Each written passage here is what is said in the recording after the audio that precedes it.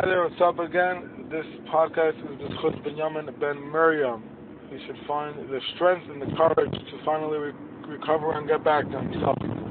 Yesterday, after my first Seder, where I teach, there was a kid there who looked like he could use a little bit extra love, like we say. A little kid, and I went over to him.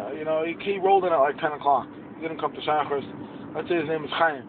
Chaim, why are you late? Like, I was trying to be friendly and nice. Of course, leave it up to me. He says, oh, my mother sitting Shiva, I had to help her out. So, that's a very bad feeling. Like, here I am trying to be friendly, and, it's pretty sad. I didn't know what to do. I tried to cover it up.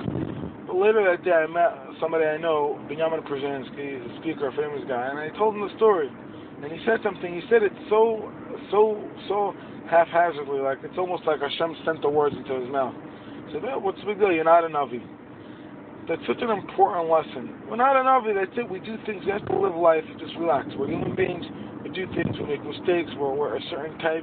But it also calmed me down because for whatever reason I was going through a little bit of stuff the last couple of days, and it made me really realize, made me really like be calm and knowing that Hashem is right by my side. We're not a Navi, that's it. We're human beings. Human beings are designed by Hashem.